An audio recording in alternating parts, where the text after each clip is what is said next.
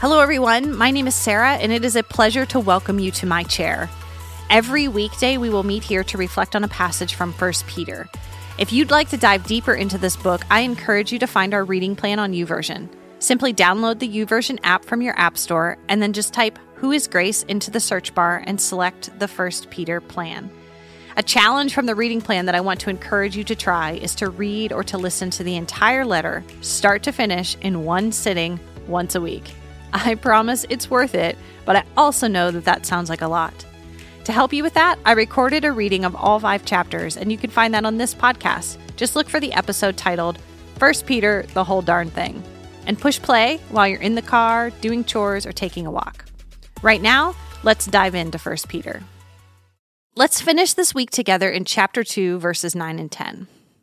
But you are a chosen race, a royal priesthood, a holy nation, a people for his own possession, that you may proclaim the excellencies of him who called you out of darkness into his marvelous light. Once you were not a people, but now you are God's people.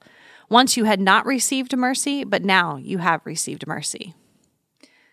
Chosen, royal, holy, called out.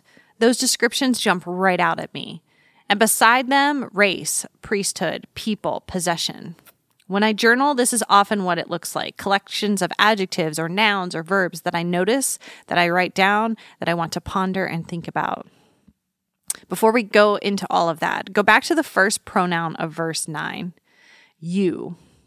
Peter is using these words and phrases to describe you. Well, who is you? I mentioned earlier this week that we live in an individualistic culture, and because of that, and because the English language seriously lacks a plural form of its second-person pronoun, because I don't know that y'all and yins really count, we are preconditioned in our day and age, in our locations, to think that Peter is talking to us. And he is, but not first. We're not his first audience. And we know that, but we still read New Testament letters like they belong to us personally. We always have to read with the original audience in mind to know what Peter's saying to them before we can discern what he's saying to us.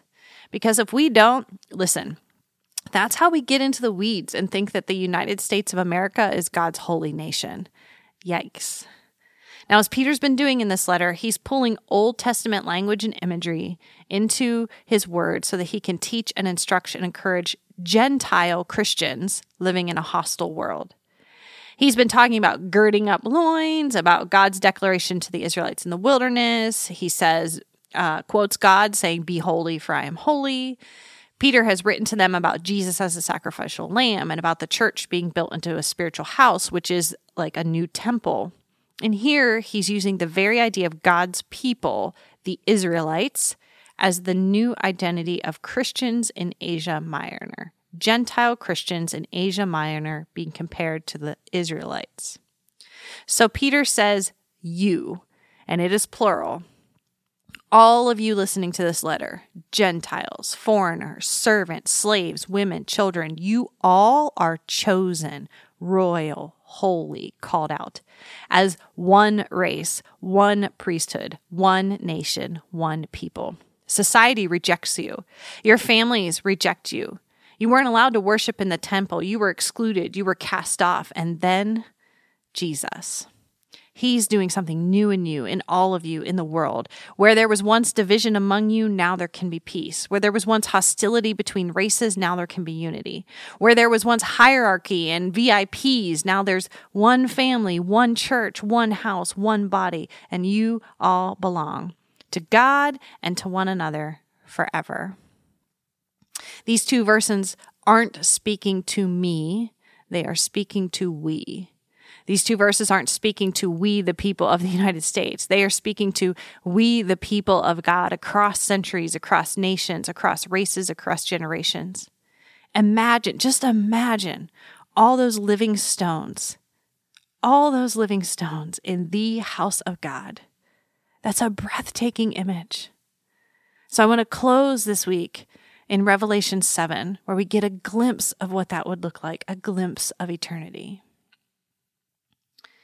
John writes, "After this I looked, And behold, a great multitude that no one could number, from every nation, from all tribes and peoples and languages, standing before the throne and before the Lamb, clothed in white robes, with palm branches in their hands, and crying out with a loud voice, "Salvation belongs to our God who sits on the throne and to the Lamb." Amen and amen. Thank you for joining me today. Remember, you can always access Grace's daily read plan and additional resources like small group curriculum at whoisgrace.com/read. If this time is meaningful for you, please like, subscribe, and share this podcast so others can find it too. I look forward to meeting you at my chair again tomorrow. God bless.